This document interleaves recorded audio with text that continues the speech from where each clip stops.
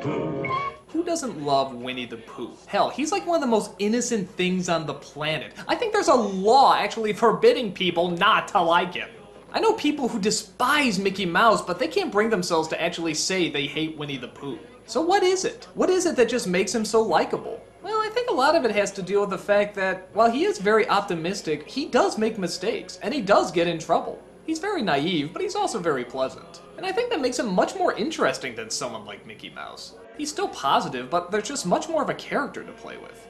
And it all started with this one film, The Many Adventures of Winnie the Pooh. These characters are so famous now, I don't even have to name them. Kanga, Roo, Tigger, Owl, Rabbit, Piglet, Eeyore, the list goes on. The story is very loose in that there's not that much of a flowing narrative. It's just sort of the life of Pooh and his friends through the course of, I don't know, a year maybe? It's just all the troubles, circumstances, and weird situations they get in, and how they manage to live or get around it. As a kid, I liked it fine, but watching it now years later, actually, it's a lot better than I remember it.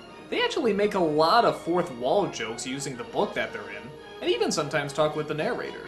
And so we come to the next chapter in which... But I haven't finished yet. But Pooh, you're in the next chapter. Oh, what happens to me? Well, let's turn the page and find out. But that's not the only reason it's good. There's just this sense to it, this atmosphere, this real likability to this world that they've created. It's very laid back, it's very slow paced, but at the same time, these characters are just so interesting and so nice that you really enjoy spending time with them. You don't care if not much is going on. You could just have a conversation with any one of these people and you'd probably be very satisfied. I really like movies like that. They don't feel they have to stick to the 3-act structure and instead just let you shoot the shit for a bit. They just let characters breathe and do whatever it is they do. And these characters are really enjoyable, and the situations they get in are really enjoyable. We got some real creative scenarios with a windstorm, Pooh trying to get more honey, and of course another trippy as hell Disney scene with Epalumps and Woozles. A heffalump or woozle is very confusal. A heffalump or woozle's very sly. Sly. The songs are catchy and clever. The animation, I think, actually matches the mood and style they're going for. And like I said, there's just a real heavy atmosphere to it. Especially like the ending. There's no big climax, no chase scene, no major discoveries. It's just Christopher Robin talking with his imaginary friend. And the inevitability of the future. Pooh, when I'm away just doing nothing, will you come up here sometimes? You mean alone?